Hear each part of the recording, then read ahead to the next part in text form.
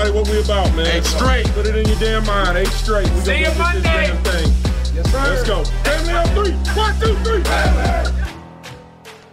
All right, sounds from the winning locker room in London. And after the bye week, great to get back to Rams Revealed. I'm JB Long with our guest, the man you heard breaking down his team, left tackle Andrew Whitworth. And welcome, Andrew. Want to get your thoughts on the bye week, but can we start with 8 straight there per your instructions? Do you think your teammates were able to use the extra time to wrap their mind around that task ahead of them for the second half of the season?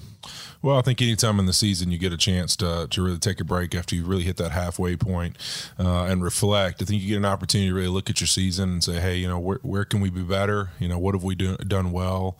And what's the plan going forward? And really, I think this team has everything in front of them they can accomplish. And I think we've all felt that way. I mean, really, after the San Francisco game, we had just a call-up session right for our workout on Monday, and it was, hey, why can't we be the team to go try and win 10 in a row? And, who says you can't do it? And, you know what, this is something that we want to take on as a challenge. Let's go prove it.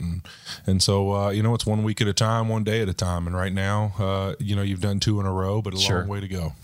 That being said, it's a little bit different this year in 2019 than it has been in years past in this regard. Even 8 more wins may not be enough to win the division. Like, you're in the different position of needing help this time around. How does that frame your thinking or impact your thinking, if at all? Well, I think really if you look at your seasons the last couple of years, I think that the teams that do a good job of not really having any concern for anybody other than really taking care of their job and what they need to get done are the ones that seem to handle November and December football the best. And I think that's something we've really done well the last couple of years. Is it really doesn't matter the lead you have, it's how you play going down the stretch, and you still got games you have to win, you still have to perform, you still have to go out and lock all those things down that you have in front of you. And so really for us it's about what we control, and what we control is how we finish this season, and everything else usually works itself out. And the reality is you go and win as much as you can, and you find out where everything falls. So you talked about how the team managed the bye week. How about you personally? How are you feeling after a week of R&R? Feeling great. I'd really last couple of weeks of the season really have been feeling good, and it feel great, and it was good to get some downtime with the kids, and then also get out, play a little golf, and relax a little bit. So it was a good week, and I look forward to getting back to the work that's ahead. Was that one of the highlights, the golf trip to Vegas? Yeah, I went and played some golf with some buddies of mine from Louisiana, where I'm from, and so it was good to see them, and good to get out and swing the sticks a little bit, and hit a couple shots, and see that you still got it. And but you go forward now, and it's grind time. 8 weeks, man. How much work can you put in? Before we do go forward, if you'll humor me with one more trip back in time, it was so nice to have your family with you in London, I'm sure, to witness the win over the Bengals, with whom you spent your first 11 seasons, and you've now defeated all 32 NFL franchises, which serves as a tidy little resume bullet point for your post-playing career. How meaningful was that victory on a personal level for you and your family?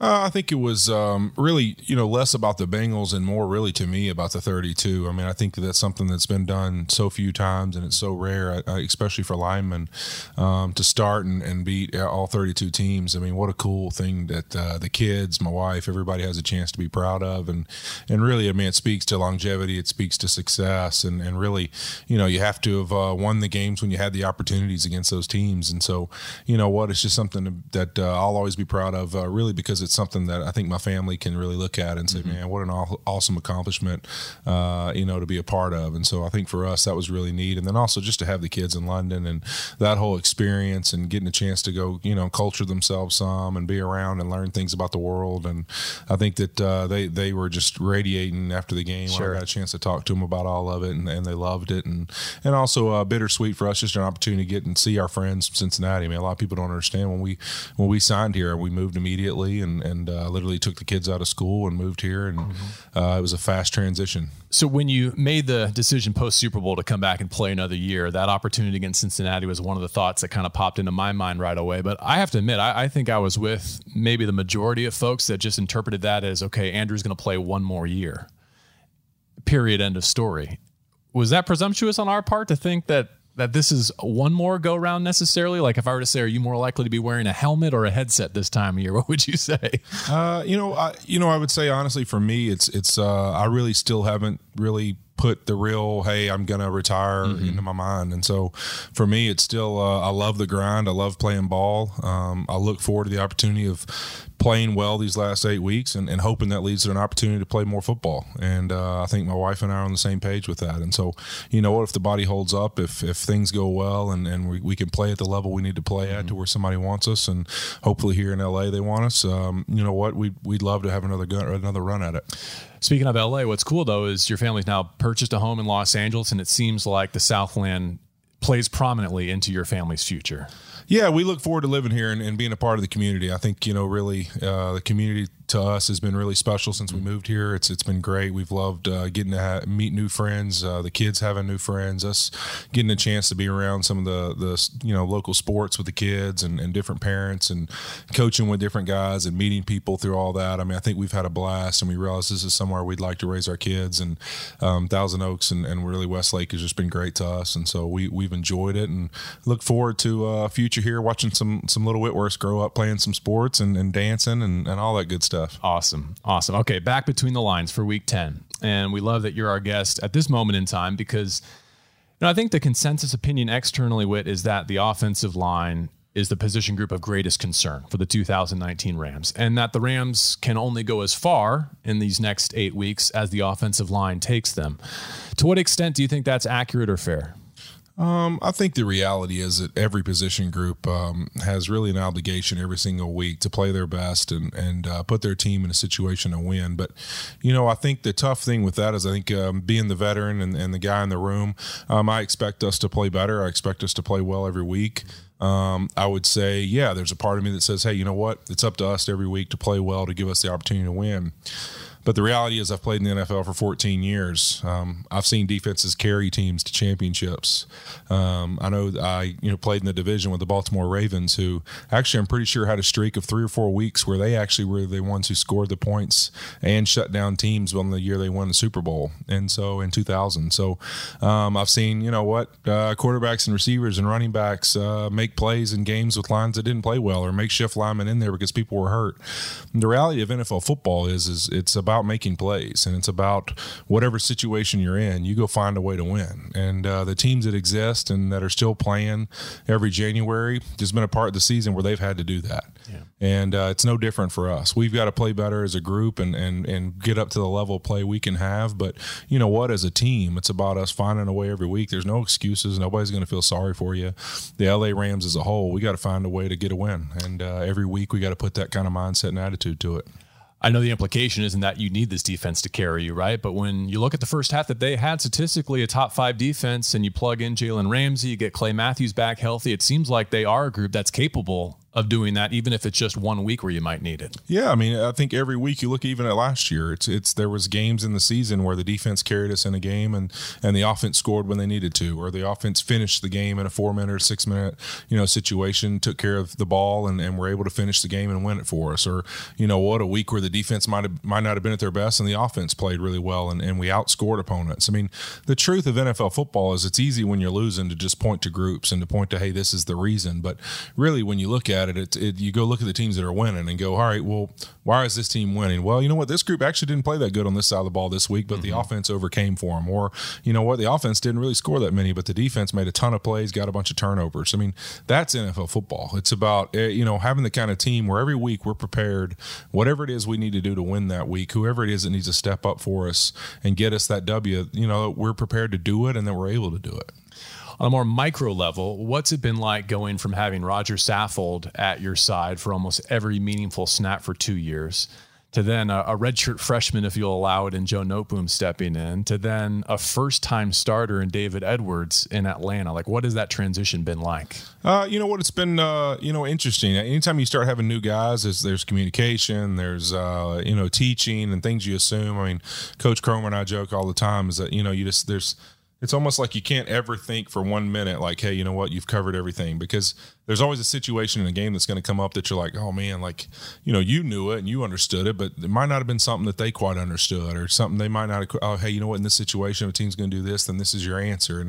And so you're continuing when you've played year in and year out, you've coached year in, year out, you have all these tools, all these tools, but those situations may not have come back up again. And so you start realizing that that's what NFL football is about. These young guys that get in and have to play, they might can play well, they might can do certain things well that you've taught and you fundamentally got them good at, but there's always going to be that new problem, that new thing that, oh, you know what, like, you had to experience it to actually get the opportunity to learn to be better from it. And I think that especially for linemen, I mean, you think about it, every rusher they face, they're learning how fast the guy is, how strong the guy is, how good his moves are, I mean, how good he is with his hands. I mean, every one of those weeks, I mean, your eyes and watching film can only tell you so much. You got to be able to feel it and know what it feels like. And so every week is a learning experience. And I remember being a young lineman and what it was for me. I mean, requiring and asking those guys to be perfect is just, it doesn't make much sense. And it's not reality, to be honest. And so that's why I say for us as a group, we've got to play better, but there's also some reality of these are guys that are having their first time experience every week. And we've got to play well around them to give them that opportunity to be successful. It seems like in a league of scarcity, right, and constraints, there are 31 other teams trying to do what you're doing, and there are salary caps and other things in place. The Rams, as an organization, made a calculated risk to invest in certain areas and trust that they could promote and develop from within and another, specifically in the offensive line. Mm-hmm. It sounds like you anticipated a lot of these growing pains that maybe some others didn't. I was going to ask, was it harder to replace Sully and Roger from your perspective or from the team's perspective than maybe we anticipated? I mean, maybe as people outside anticipated. I mean, I think anyone that's played in the game, coached in the game, that understands what it's like to play at this level. I mean, the quality of player that Roger Saffold and John Sullivan are, well, for one, I mean, it's not even just about replacing them. They're upper level or upper echelon offensive linemen in this league for a really long time. I mean, they're in the elite group at their position. So it's not just replacing John Sullivan. It's not just replacing Roger Saffold. You're replacing two guys that were elite football players and really good at their spot. I mean, John Sullivan in Minnesota and really the success they had rushing the football with Adrian Peterson and really having the opportunity to go to the Super Bowl. I mean, they've had a lot of opportunities, playing in the NFC Championship and those kind of things where they were really good and he was really good. And so, and Roger was always known here, even with the Rams struggles, what a good football player he was. I mean, I remember how excited I was when I was like, hey, this is going to be the guy that's going to play beside me. I love this guy. I love watching tape of him. So I think really it's more of maybe underestimating how good of football players those guys were, if people kind of were surprised by that. And then also you have to understand young linemen are going to have to learn and they're going to have to grow and they're not going to just step in and play well immediately. I mean, that's just not reality. I mean, you can't find that anywhere in the league. They all make mistakes.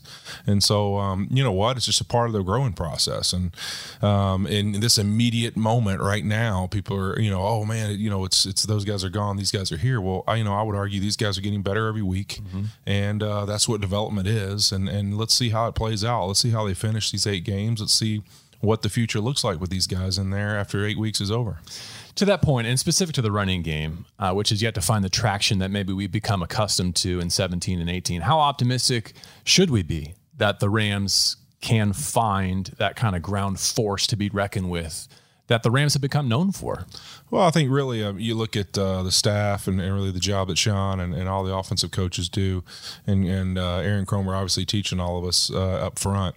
I have no doubt that this team will be successful, that this running game will get going eventually, and that we'll have success. But, it's really, I mean, that's the identity of prior teams that had prior different players mm-hmm. and different things. I mean, this team, that hasn't been really, has it been as good as we need it to be in certain situations? No, but I mean, some of it hasn't been what we've done. I mean, we've thrown the football. So right. A lot of it's been on, throwing the football. And you're talking about the intention and the design. Yeah, I mean, just, what play calls have been called. I mean, you had a game against Tampa, we threw it, 70 times or something. Mm-hmm. So, I mean, I don't really know how you can criticize a run game, you're not calling run plays. You know what I mean? So it's not a good or bad thing. It's, hey, every week you're going to be presented against a different defense where, hey, this is where we feel like we should be able to, we feel like we can throw the football on this team, mm-hmm. or we feel like we can run the football on this team.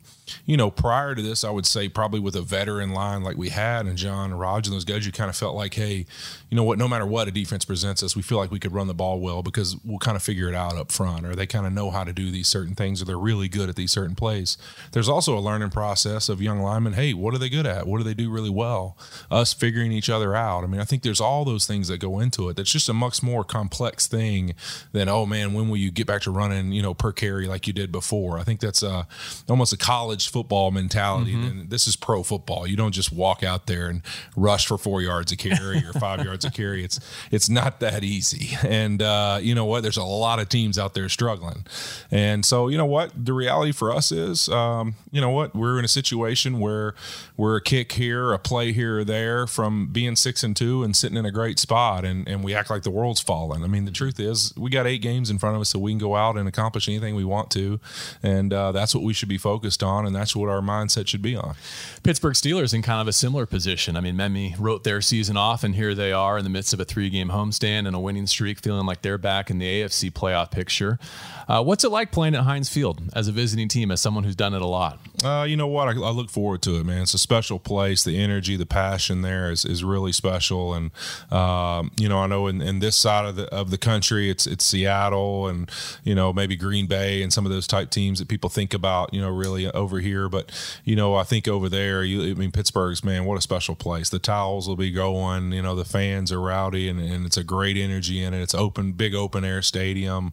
It reminds me a lot of college football games and just the grass and everything. And so it's a lot of fun. It's something that the energy will be awesome. And it's almost as an away team, you feel how good the energy is too. It almost riles you up just as much. And so I think it's one of those things that you look forward to. And man, they're playing well and people write them off, but you're right. They're only a few games from being right where they need to be. And that's the reality of that division. It's a tough division as well and a physical division. So you're going to get a physical football game from these guys. I remember getting your thoughts about playing in New Orleans previously, last year specifically, and the closest thing to a home game professionally for you based on your roots. Can you anticipate similar emotions for Aaron Donald this week? I mean, having played his college ball there, yes, but against the Steelers as an NFL player, this is a first for him in year 6 of his career. Oh, yeah. I mean, I'm sure for Aaron, this will be a really special week. I mean, a chance to go home, play at a place that obviously anybody that follows him or is around him knows that, really, the University of Pittsburgh and just in general that area, he spends his time there. He loves it, and he has a lot of pride about it. And so I think that for him, there'll probably be a lot of emotions to go home and have this opportunity to play there, because it's just something that it's a checklist thing for him to say, hey, you know what, I got a chance to go play against the Steelers, who I've watched and have the opportunity to play in a city that I've done a lot of special things in. And so I can imagine his emotion level and excitement level to play in this one will be a lot. You've referenced college football a couple of times here. And as we wrap this up, I got thinking about how when we land in Pittsburgh on Saturday, it might actually be halftime of number 1 LSU, number 2 Alabama, right? And you've got some close connections to that game. Have you given any thought to talking to Bruce Warwick and seeing if we can't leave a little bit earlier, get on the ground sooner, and be in place to watch all of that? You know what? I look forward to it. I can't wait to get an update on how it's going. I mean, obviously, I'm tied to both those schools really because of playing for Nick Saban and then playing at LSU. I got a lot of pride in really what a good coach Nick Saban is and how amazing a job he does week in and week out, and ton of respect. I mean, he's a special coach and a guy, I always continue to say is one of the best I've ever been around. But also the home school's going there for, and playing well this year. So I look forward to it, man. I hope LSU gets us a W. And so I look forward to getting the update. But, I'm actually not the biggest college football watcher in the world. So I'm not as worried about us moving the flight up. I just hope that when we land, I get a good update that the LSU Tigers are winning. So we'll see what happens. It's tough to keep track of Saturdays when you're a family man and a professional football player. Yeah, I don't have a lot of time for college football. If I get free moments, I'm usually probably, trying to pass the rock and be Jared Goff in my house while my boys are trying to pretend who they are. And I'm busy throwing footballs or getting colored pictures from the daughters. Sure. So it's I don't have a whole lot of time to sit down and watch college, but you know what? I'll root for those guys. They got a lot of pride in your school, obviously, and I look forward to it. I hope they go and have their best. Since we talked about Pittsburgh, where does Tuscaloosa rank among the toughest venues you've ever performed in? It's a tough one. It's a tough place to play, I'm sure, especially now with the success they've had. When I was in school, they weren't as successful at that time, so it wasn't probably quite as bad as it is now. But, it ranks up there. I mean, I think Georgia was probably one of the harder places as far as just the energy in the stadium. They were really good at that time when we played. David Pollock and I had some good wars back in the day. I think that, Georgia's probably one of the best SEC, Florida probably, and Alabama's up there as well. Well, it's great to sit down with one of the men who got this podcast started. If you've been with us long enough, you know that Andrew Whitworth and John Johnson launched Rams Revealed in 2018. And coming off your bye week, we appreciate some of your time. Have a great trip to Pittsburgh, and wish you all the best in collecting all 8 after the break. Hey, let's do it. All 8. Let's go.